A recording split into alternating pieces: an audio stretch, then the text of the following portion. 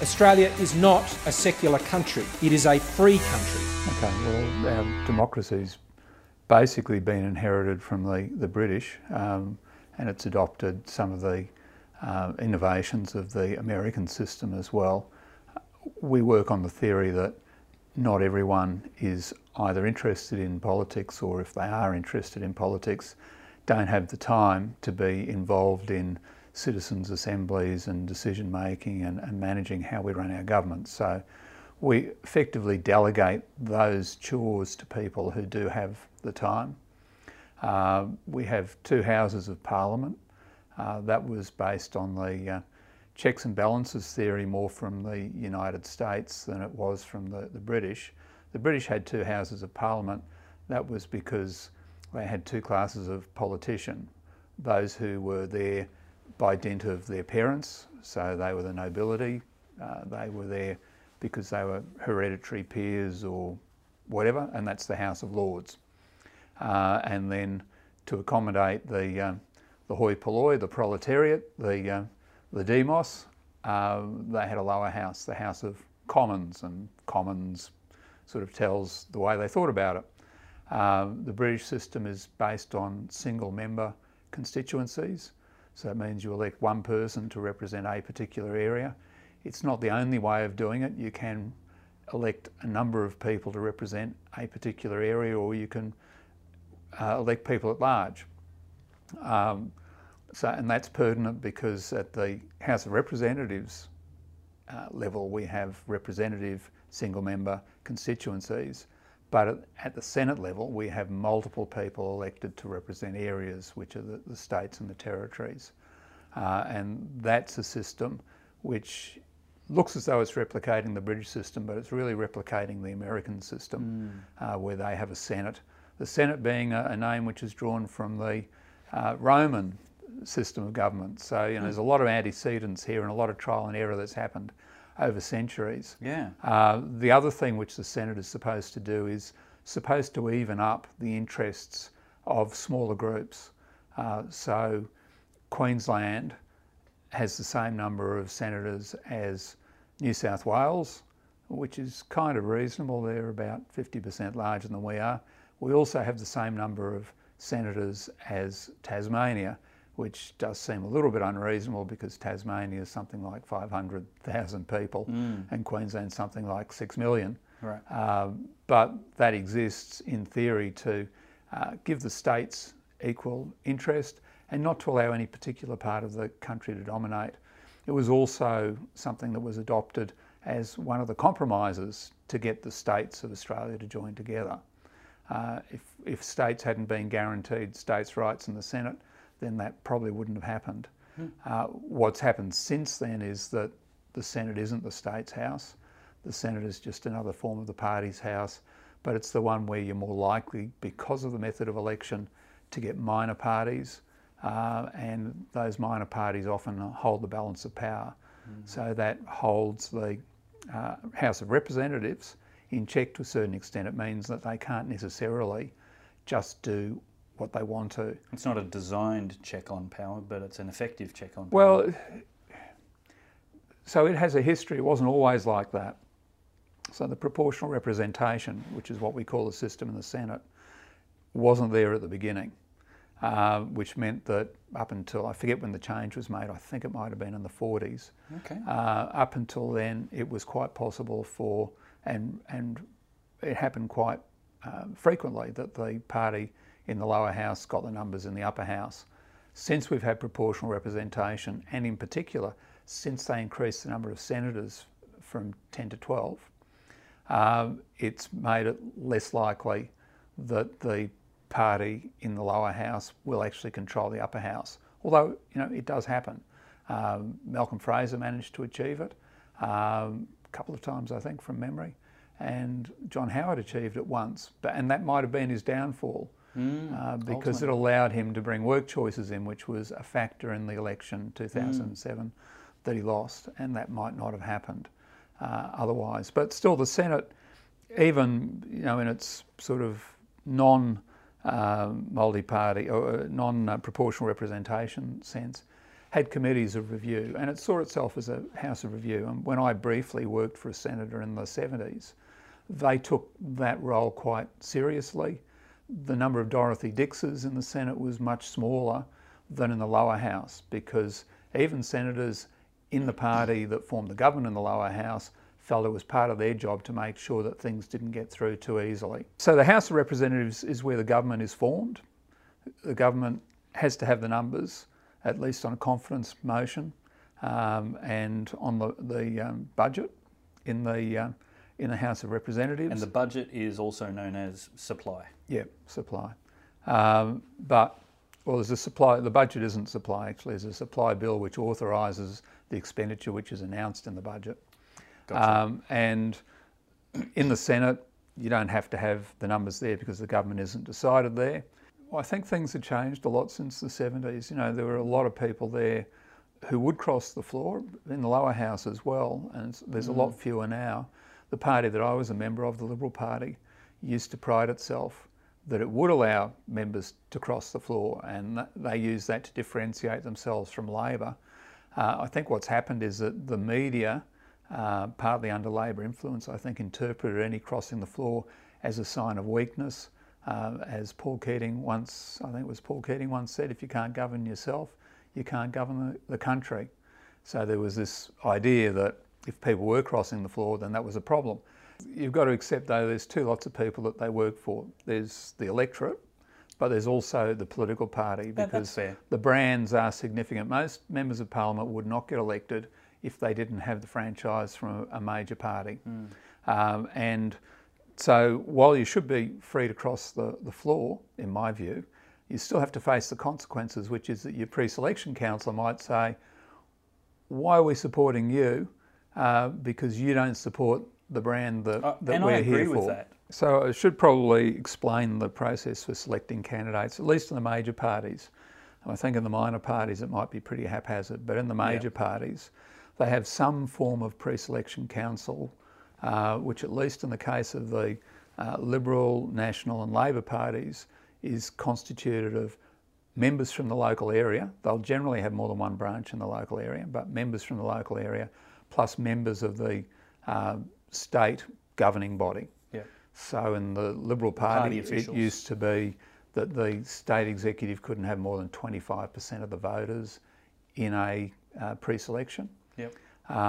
And which is a fair weight and influence if their voters needed to decide between some good candidates or some popular candidates, but it's not enough to overrule the locals. Yeah. And the federal executive, or state executive rather, not the federal executive in the Liberal Party, did have the power to disendorse a candidate. So they did have an overriding power. Pauline Hanson was someone who came within that ambit. There was some complications in that, which means she wasn't actually disendorsed, she resigned as a candidate, but the process had been started.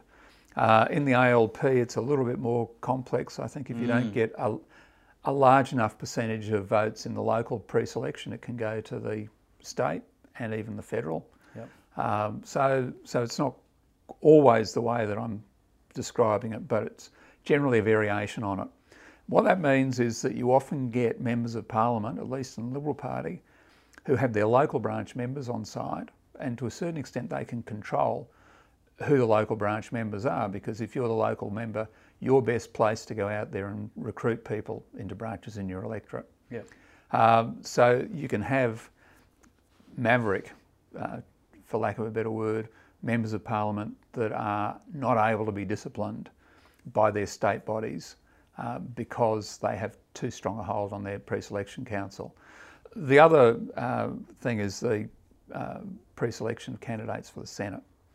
And that's generally done by some sort of statewide body, but again, in the Liberal Party, which I'm most familiar with, it was done by delegates from across the state, from every branch. Senators are therefore more vulnerable to their party organisations because they're elected at large.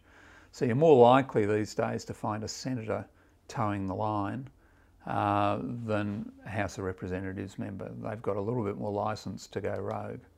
Preferential voting is something that we do at the federal level, but we don't necessarily do it in the same way at state and local government level. So I should explain what preferential voting is. Preferential voting involves a voter... Let's only talk about the federal election, seeing this is Okay, a federal all right. election Well, podcast. at a federal election, even in the Senate it's slightly different, but at the House of Representatives, the local area, you have to number every name on the ballot paper from 1 through to whatever. And then they That's count in up... the lower house? That's in the lower house. They count all the first preferences, and then they say which of these could never amount to more than 50% of the vote. So, you know, you might get, for argument's sake, the Liberal candidate on 40%, you might get the Labor candidate on 30%, which leaves you 30% over. So obviously they both stay in, because if either of them got the full 30%, they'd be home and hosed. Then you might have someone on 20%, and someone on 7% and someone on 3%. Well, the 3% is never going to be able to add votes under him, because he's or her is the lowest. So their votes get allocated up. And if all of them go to the 7% person, then you're pretty close to a dead heat with the 10% person. So obviously I've made the numbers up on the spur of the moment. Assume that only 2% go to the 7%er, he's on 9, the other one's on 11. He gets then distributed out. Yep. And it goes up until it So the gets pile with allocated the to amount, only the 2, and that's what we call a two-party preferred vote. Right. So the pile with the shortest amount, if we start with, say, 7 piles, Yeah. 7 candidates, all their primary votes get put into a pile. The smallest pile essentially gets eliminated from the race. There's no way you can win. You're coming dead last. But everybody who voted for you, we're going to ask them, look at their ballot. Look at their ballots to see who they wanted as their second choice. Who was your next choice? Yeah, that's and then right. it gets reallocated between the 6 remaining people. Yeah. And then the 6th lowest person, Yeah. after the first redistribution, gets eliminated again, and so on. The smallest pile keeps being eliminated, their votes being redistributed. That's right. One of the myths people believe is that preferences are somehow controlled by parties. Speak to how preferences are actually, who actually decides preferences? Well, the individual voter does, but voters tend to follow the how to vote cards, which is the recommendations of the major parties as to how they should distribute their preferences. So it's very important for political candidates or their campaign managers to try and get the other parties to preference them. It doesn't mean that, as I just said, that they'll get all of those preferences, but they'll get most of them. So if you look at the various parties, Liberal Party voters generally, unless there's a big contention about something, will be maybe 90% likely to preference. National Party voters are even more likely to do it. When you get to the Greens, you tend to get an 80-20 split between the right wing and the left wing. So 20% of Greens voters will preference a Liberal or a National, and 80% will go Labor, which means that there's only a 60% advantage once you net those two out in the Greens vote to the Labor Party generally. So if the Greens get 10, then you can basically add, and Labor's on, say, 44%, then you can basically add 6% to their poll, which means, yeah, they probably won. One Nation, they're more a 45-55 split, 45 Labor, 55 Liberal or National Party. So what you're describing isn't the party, but the type of voter that they attract. Is that correct? Well, I guess, yeah, it's the individuals making a decision. But if you look at individuals in the aggregate, then you're talking about the sort of person that they attract, yeah. Yeah. Now, how reliable is it for a voter to get a party's how to vote card, their list of recommended preferences, and use that as a guide to the party's values? So, for example, basically saying, okay, well, you've preferenced Party Y and Party Z on your number 2 and number 3 spots, but I don't like their values, Therefore, that tells me a lot about your values. Is that a reliable test? It would be foolish for a voter to look at it that way, but a lot of the time political parties are encouraging them to look at it that way so they get some sort of advantage. So it used to be a huge issue before One Nation came along, to tell you the truth. And what we used to do when we were allocating preferences in the Liberal Party is say, how do we make it easy for our people to vote and not to make a mistake? Because if you make a mistake, it might be an informal ballot or you might hand your vote over to someone else. So as long as the Labor Party was under us, we'd tend to get a 1 next to our name and then just number down the card. Right. Because that made it easy. Then in 19... Which has got zero to do with values. It's got zero to do with values. I mean, the value underlying your preference distribution is which is the preference distribution that is most likely to get me elected. And if that means you've got to do a deal with the Greens because they're annoyed with the Labor Party and they might be prepared to preference you, well, do it. What often happens in the Senate is that the minor parties don't have a lot in common necessarily, apart from the fact they don't like the major parties. So you will get the sort of thing you're talking about, where they don't really care who they're getting their preferences from, as long as it's sufficient to add to theirs to get them a Senate, what's called a quota. Because in the Senate you don't have to get 50% of the vote to get elected. You only need to get somewhere around 14%. And that's 14% after distribution of preferences. So you had the Motoring Enthusiasts Party. Yeah, Ricky Muir. Yeah, Ricky Muir got up. I forget what his first preference vote was, but it was negligible. Yeah, it was infinitesimal. But he just grabbed all these preferences. So they'll make decisions based on who they feel affiliations with, rather than are they likely to be behind me? And if they're behind me, can I secure their second preference? Or if I can't get their second, can I get third?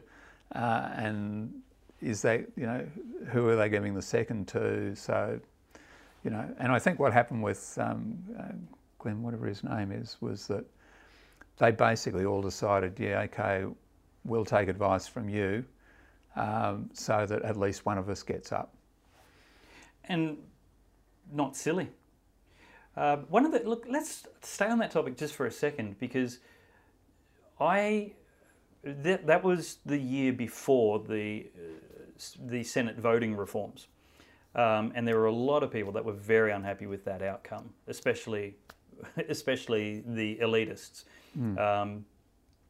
And there were a lot of people in the Senate that year that really had no business being there. My philosophy on these things is democracy is incapable of being perfect. And when you get those aberrations, they will tend to fix themselves with another election. And it's not the time to be tinkering and fiddling with the system. I think the system was fine. And it was just a increase in voter education that gave that outcome then. But that increase in voter education probably would have made it harder, plus experience, education plus experience, would have made it harder to game the system that way again the next time. What are your thoughts? Yeah, I think the changes to the Senate were wrong. They suited both the major parties, so they went through. And the Greens. And the Greens, but they only had to suit Labor and Liberal, and they were going to get passed. And they make it harder for minor parties to get up. I don't think you fix political problems by rigging the rules. Right. I think you fix political problems by doing politics. You sell yourself better than the other person. And rigging the rules can often give you a benefit this election, but you find subsequently that that's given you a disbenefit.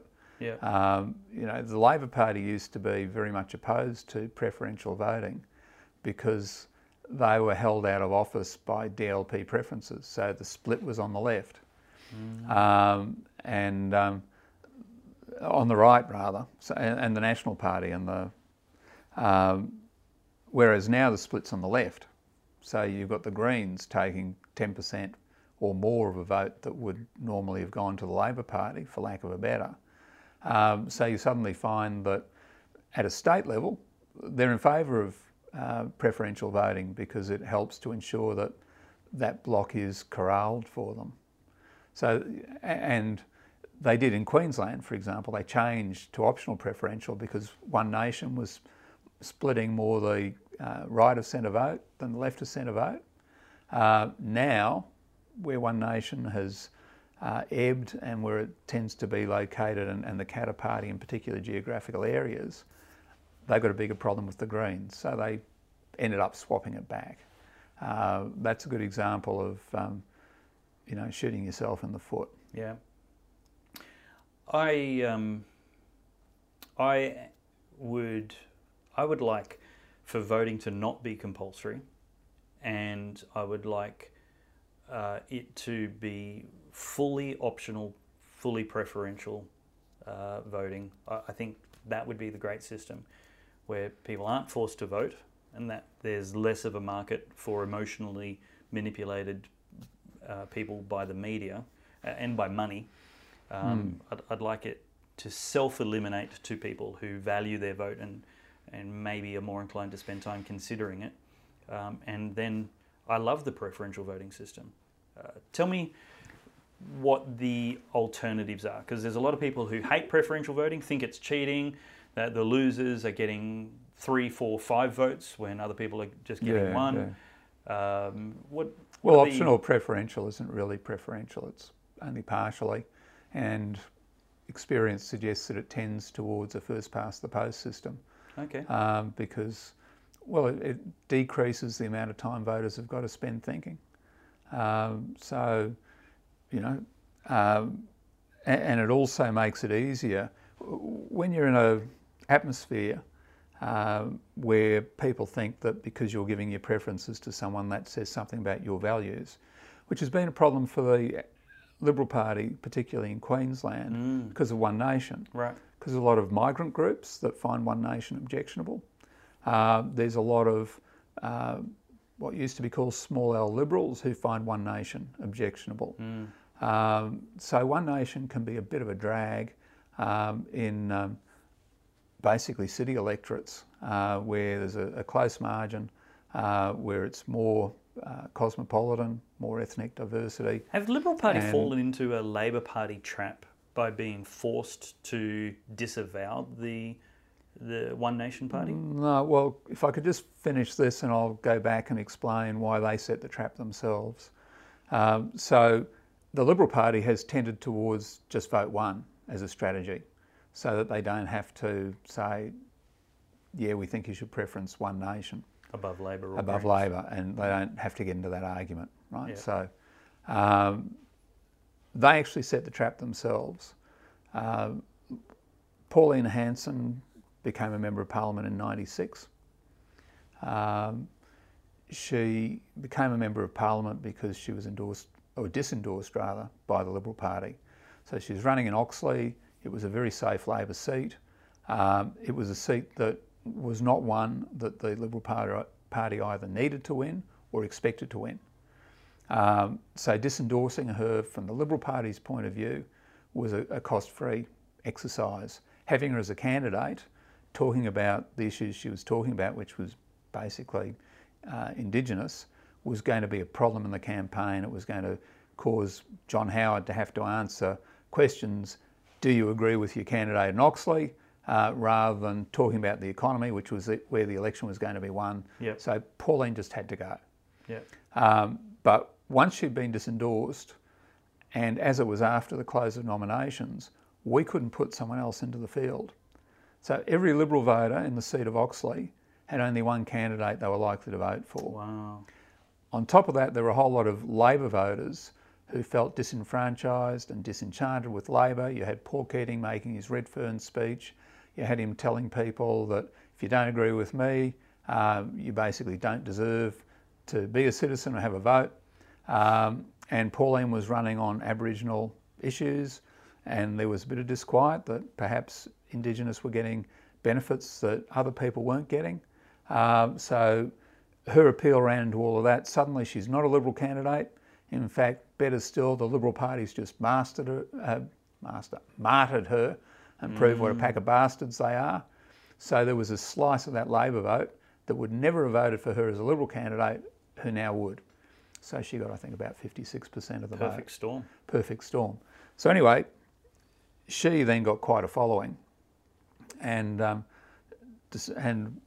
that sort of pushed her into forming a party. You know, she's just an independent effectively in the first place.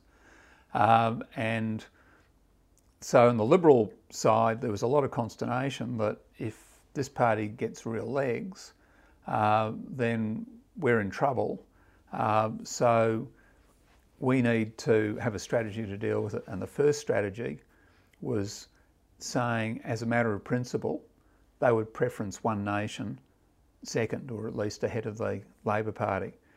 No one had ever come out in an election with a statement like that before, because preferences used to be done on the basis of individual seats and what the situation was there and how you allocated things to maximise your chances. Not ideological at all, mathematical. Suddenly they came out and said, no, as a matter of principle, this is what we're going to do. And it was only then that people started saying, oh, you can't preference them because they're evil people, they're Nazis or whatever. I had no idea of that history. Yeah. And well, a little bit more, this is an exclusive, I think, because I haven't seen it written up anywhere, but John Howard sent Nick Minchin up here to tell the Liberals that's what they should do. Nick Minchin was a senator from South Australia at the time and a leader of the right. And John Howard was grappling with the issue. When he saw the disaster that happened up here, Howard obviously changed his mind and he decided he had to get their first preferences. And a lot of those people that Pauline might have got are what we call the Howard battlers these days. Yeah, brilliant. So what do you think is I guess, do you agree preferential voting is the best bad system in the world? I think it is, although voters aren't stupid, they adjust themselves. So in the UK, so the theory is if you do first past the post, which is you just vote one, then you'll only end up with a couple of major parties because the minor parties won't be able to get the preferences to get to the top. Yep. That certainly seems to be the case in the US. But in the UK, you've basically got regional major parties operating. So the Lib Dems there will get particular areas where they'll do well. You've got the Scottish Nationalists, et cetera, as well as the Conservatives and Labor. So, you know, if you're a Labor voter in a electorate which is not going to vote Labor but might vote for the Lib Dems, then you'll probably vote Lib Dems first preference because you know your brand's not going to get up, right? So people will adjust like that.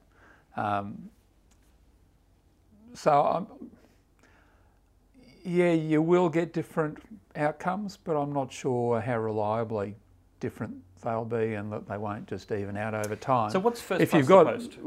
Well, the other thing they've got, first past the post is you just vote one. Whoever gets the most votes, they win. The other thing which is generally combined with is voluntary voting. So you don't have to vote. So there's an element in countries with first past the post and voluntary voting which doesn't exist here, which is you've actually got to convince your supporters to come out and vote for you. And that's not necessarily a bad thing. No, so here we've got a whole lot of people, particularly I suspect in this election, who are going to vote for parties that they're completely unenthusiastic about. Right.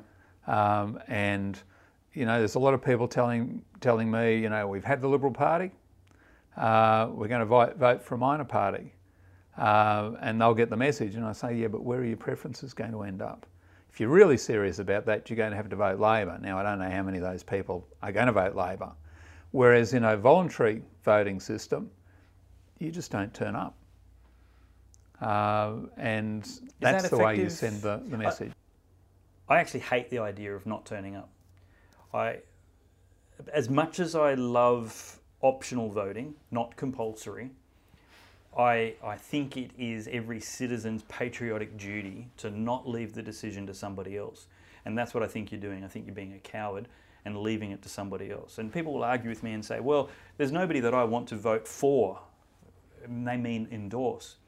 And I'm like, yeah, but it's preferential voting. It's like a punch in the mouth, a pinch on the arm, or a kick in the shins. You don't want any of them but you have to choose, or somebody else is going to choose for you. Yeah. And so number the one you want the least at the bottom and put the least bad one up the top and fill it out in between accordingly, or else somebody else will decide for you. And the people deciding for you are probably of lower moral character and care for their nation, or that's at least the risk you're gambling, leaving the decision to lesser characters to decide for you. Yeah.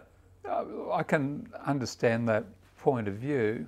One of the things that struck me is that you get low voter turnout often in countries that are well run, and high voter turnout in countries that are poorly run. So in the US, they typically get only about 50% turning out. That's an interesting observation. The first Iraq election, they had a 98% voluntary voting, 98% voting. I've actually, not recently, but in the past, I've looked at the voter turnout in percentages as far as nations go down the ranks, and it's a mix of optional and compulsory voting.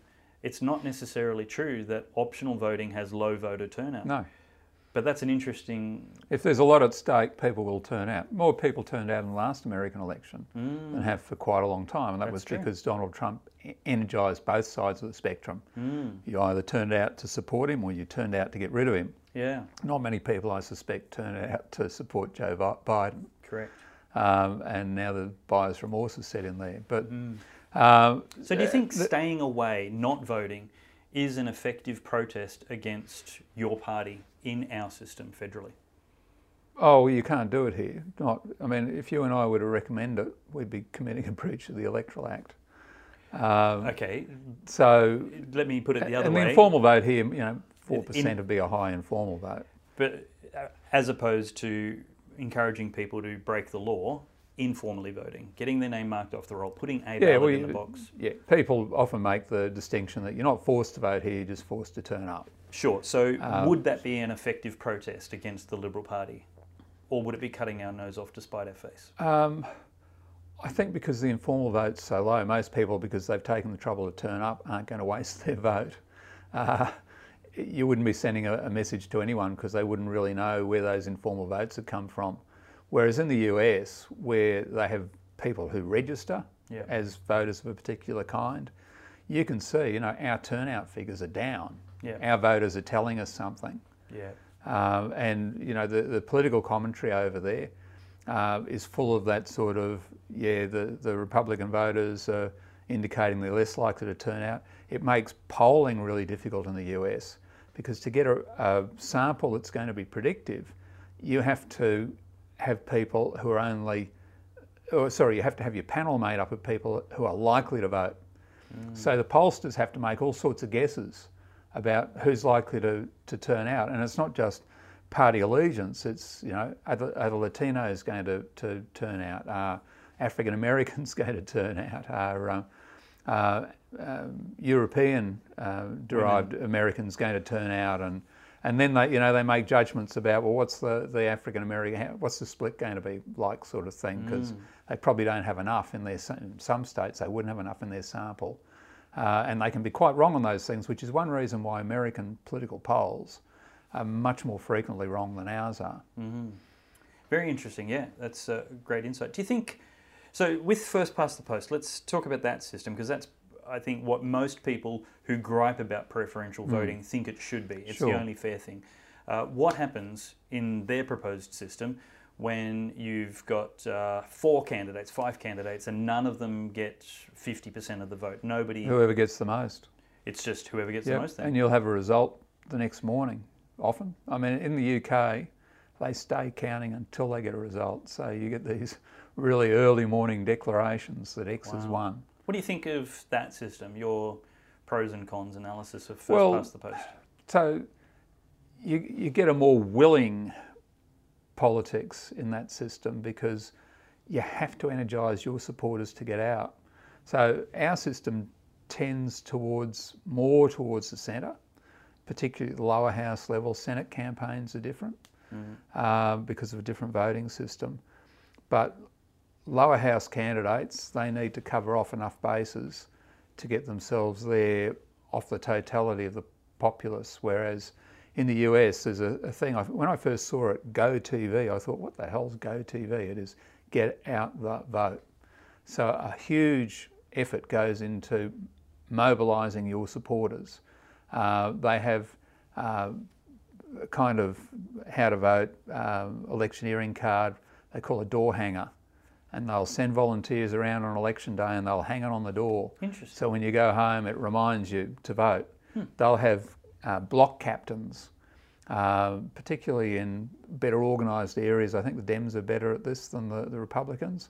So a place like Chicago, there'll be a block captain and they'll basically know how everyone in their block votes. Wow. They won't put the get out the vote door hangers on the door handles of Republicans. They'll make sure it's only on the Smart. the Democrats, and they'll Because they don't want the Republicans. they don't want the going out to Republicans vote. voting. Yeah, that's right. So there's a lot more goes into that. Wow. It means that you can't afford to just be centrist. You need to, unless you're going for an independent or some sort of centrist vote. That's where your tribe is.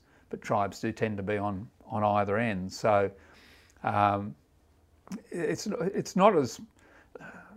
So there's another complication there in that they have these primaries, which are, again, they're a kind of vote at large. So the pre-selection councils I was talking about in Queensland or Australia are of a select group, generally, of members of the political party, although Liberal Party has what they call plebiscites, but it's only Liberal Party members. Whereas in the US, if you're a registered voter, you can go and vote in these primaries, and in some states, depends on the state, but in some states the rules allow anyone, so a Democrat or an independent could vote in a Republican primary. Generally it's just the party that you register as, but... I would like that in Australia. That's one of the reforms I would like. I would like registered Conservatives or Liberals, Liberal voters or Labor voters to be able to... let me rephrase. I would like Liberal Party members to have half of the say in the Prime Minister or the Premier, so that the government members or the elected representatives, the MPs, they get, the party room gets half the say, but the members get the other half. Well, we've sort of dived off again, but they have, if you're talking about electing prime ministers, party leaders is what I mean. In Canada, they have that kind of system where it takes you a long time to get a party leader. If you've got to change, it takes you a long time to get a party leader because you've got to go through the mechanics of getting your various... Given the last 15 years in Australia, that would be a wonderful... Well, I think before you conclude that, you should have a look at Canada. Right. I'm just trying to think. I just think Labor would have been stuck with Kevin. We would have been stuck with Tony. Well, Labor has got that system, but I think it should be. I just can't remember what the percentage is. I think so. The caucus can't get rid of the leader except with a sort of super majority. So not 50% of caucus, but it might be 60 or something more than that.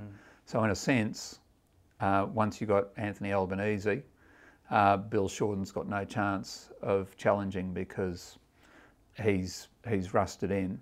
But you often find that the members of Parliament are actually more in touch with what the electorate wants than the branch membership.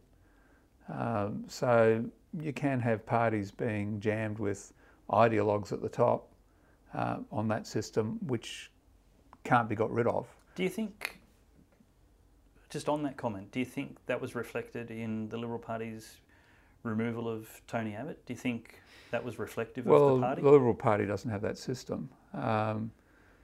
Tony, it was certainly reflective of the way that his colleagues felt about him. No, but what you said was that the MPs are already fairly reflective of the members in the choice of leader. I guess I'd struggle to say that was the case when the Liberal Party MPs chose to vote against Tony, citing a polling necessity. Yeah, so Tony would be an interesting case in the sense that yeah, I think the Liberal Party base was probably still happy with him at that stage, but the electorate at large preferred Malcolm Turnbull and always had. And you know, Kevin Rudd had the same thing going for him on the other side. When you say the electorate at large, I can't help but thinking that means the media. Well, they might believe that because they're reflecting what they see in the media, but Turnbull was always hugely popular until he wasn't. Right. Because what they saw wasn't the substance. You know, they saw the guy in the leather jacket with the pockets going on Q&A and fielding questions pretty flawlessly, whereas Tony was the warrior and the left hated Tony, but the base loved him. Tony's undoing effectively was the way he was running the government. And specifically it was Peter Credlin. You know, he was given an ultimatum by the party room, she has to go. She didn't go.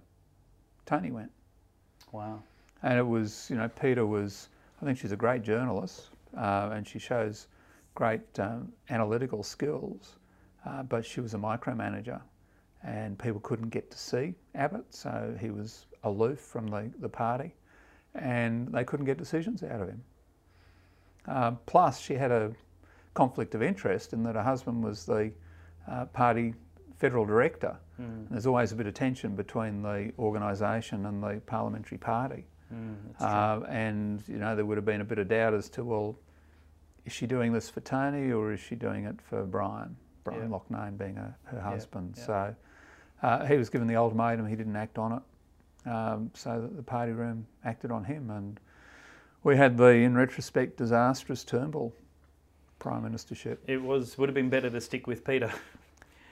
With Peter? Yeah. You mean Tony? No, I meant what I said. It would have been better for the... I'm not so sure because... For the parliamentary wing to just suck it up and endure the micromanagement rather than the disaster that Turnbull was. Yeah, but you know, at that stage, if my memory's correct, Tony had committed to increasing expenditure on health and education and the ABC. God help him. Despite me being a fan of the ABC, they didn't deserve any increase in funding. He'd squibbed it on... Them's fighting words. He'd fan of the ABC. He squibbed it on Section 18C. Oh, didn't he just? So, and there's, you know, if I had time to think about it, there'd be a whole lot of other things I could say. Look, Tony looked good on paper. He was a fantastic opposition leader.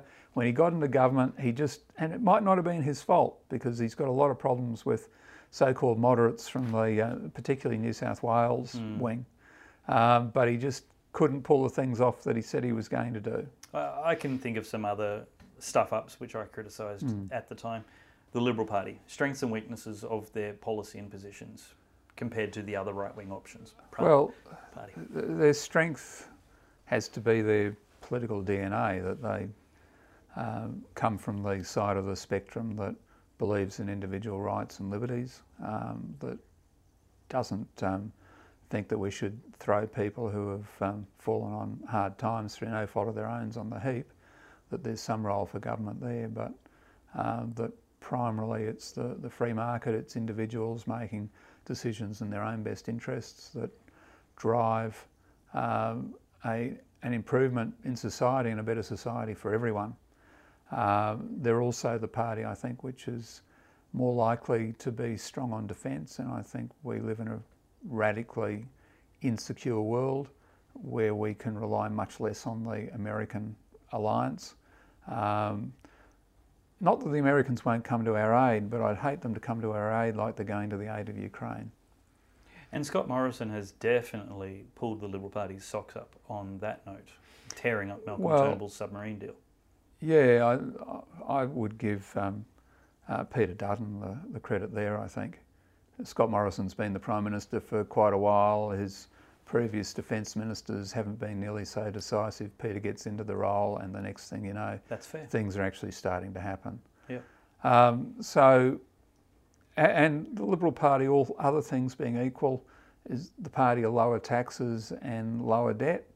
I think a lot of people at the moment, though, are struggling to see how this is manifesting itself.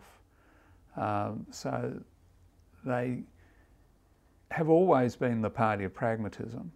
Is there a Liberal Party policy or set of policies which far outshine any of the other right-wing options? I think you vote Liberal not because their policies far outshine the other right-wing options, but because you know they've got the capacity to govern. And you know that they've actually got the capacity to compromise and to bring different interests, various interests together. You know, the problem from my point of view of a lot of the smaller right-wing parties is they're full of people who won't compromise. That's great, but to run a country you need to have compromise. You know, no one's going to get exactly what they want, and politics is the process of basically fighting that out or auctioning it out in a sense. Yeah. You know, it's not easy to put together a major political party. In fact, it is extraordinarily difficult, and the fact that clearly so. You know, we've had the Labor Party, which has been in existence it started in 1893, but it didn't become a major party until basically just after Federation. The big arguments before Federation were between free traders and protectionists. It wasn't between capital and labour. The first Labor government in the world was in Queensland in 1896 or something like that. You had a few Labor Prime Ministers early on in Federation, and that caused the protectionists and the free traders to decide that they had more in common with each other than they did with Labor. But you had Liberals in coalition with Labor. There was what they called a fusion government in about 1903, something like that. I'm a bit dodgy on dates generally. So the Labor Party's been around a long time. The Liberal Party's only been around since around 1947. Before that there were some successor parties, the United Australia Party, whose name's been cheekily revived, kidnapped, one might say, by a certain populist. And there was the Australia Party. I don't know that sorry, the Nationalist Party. So, you know, and they both dissolved in their time, and Robert Menzies set up the Liberal Party, and obviously did a pretty good job because it's now been around for roughly 70 bit more years. Was that another case of a perfect storm, or was he particularly adept at understanding the mechanics and the fluidity of politics and parties and being able to unite and bring them together? Robert Menzies was a phenomenal person. You know, he came from a not particularly wealthy family in country Parrot in country Victoria. Dad was a shopkeeper. He was also, I think, the local mayor, certainly a councillor.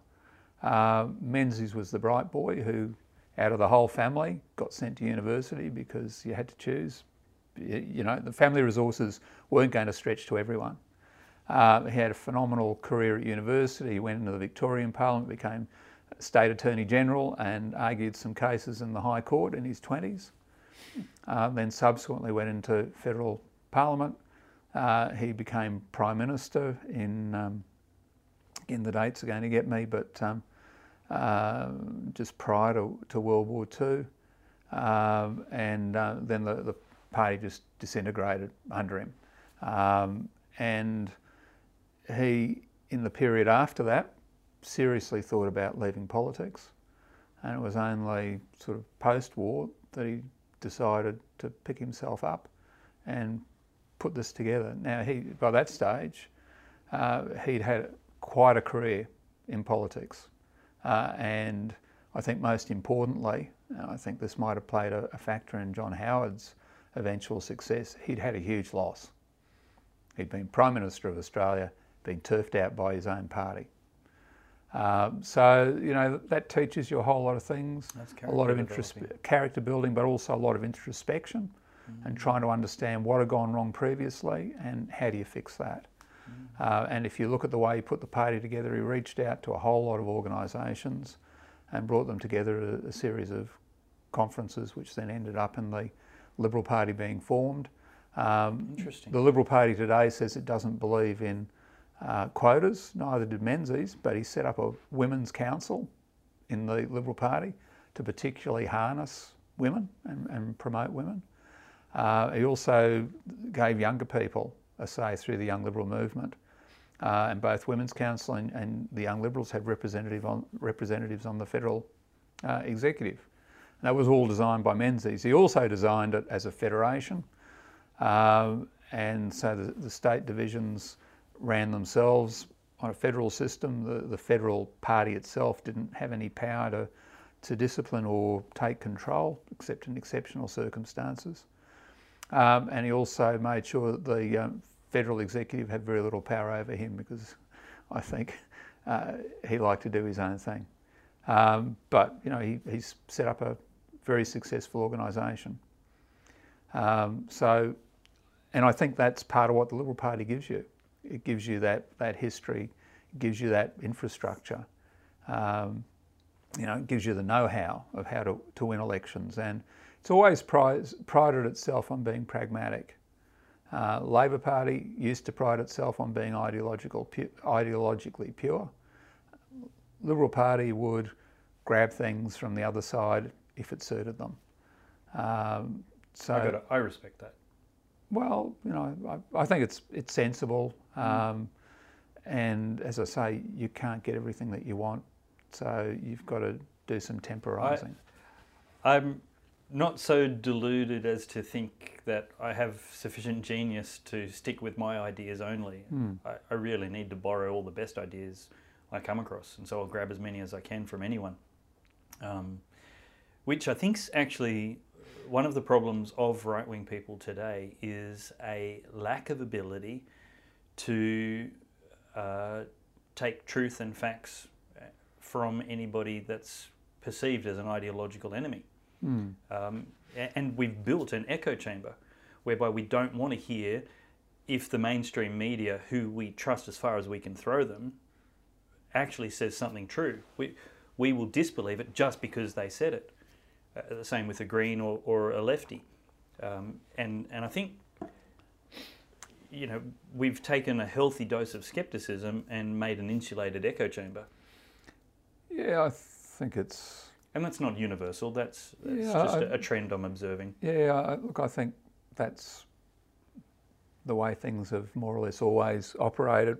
Always, because I think that's the way lefties have always operated, and I think we've evolved into that space. But you've been observing these things longer than I have. When I say always, things go in cycles. You know, I can remember being asked after the rapid turnover in Labor Prime Ministers and then rapid turnover in Liberal Prime Ministers, you know, aren't we living in unprecedentedly unstable times? Well, you look at the first 10 years of Federation, we had about as many governments as we had years. You know, we've had times when parties have just about disappeared, or as in the case we've just run through with the Liberal Party, there were 2 successor parties. So we're actually in fairly stable times. You've got a different media landscape from what you used to have. You know, newspapers and journalists are much less factual and much less respectful than they used to be. There's more avenues for you to get your news, so there's more opportunity for these silos, echo chambers to set up. At one stage, the newspapers got their funding off advertising, largely, particularly classified advertising. That meant they didn't have to worry so much about who was buying them for news and what they thought, because people were buying them for advertising, and that's what the subscription was. Right. And the advertisers were paying them to be there. Same thing with TV. Now you've got advertising which on the internet selects the content and, you know, tries to work out who's reading your piece and so on. So if you're not serving enough ads up that way because you've got the wrong political slant, then you can be in trouble. You've got also the phenomenon of people being demonetised. But as a result of that, you've now got an increase in people paying subscriptions. So I was reading the other day, the Australian's got, I think, 300,000 subscribers, which is more than anyone else. And 300, was it? Anyway, it was a large number. You've got things like Substack. Not so much here in Australia because our national audience isn't that large, but in the US, there's people who are making very good money off subscriptions. And that model will have to spread here because of the issues with cancellation, etc., and that you can't really make enough money off advertising. So if someone's paying to read your views, then it's a phenomenon that most people won't pay to read views they disagree with. So that will tend to exacerbate that. But if you go back before the modern era, before the classified advertising market developed the way it was, every newspaper was essentially sold on subscription. So every newspaper was playing to the particular crowd. And today, even if you go to the UK, everyone knows, oh yeah, the Times, that's its audience, or the Independent, that's its audience, or Spectator, going down the levels of popularity. Well, they've got this audience because that subscription model was historically important there, and I think that's carried on.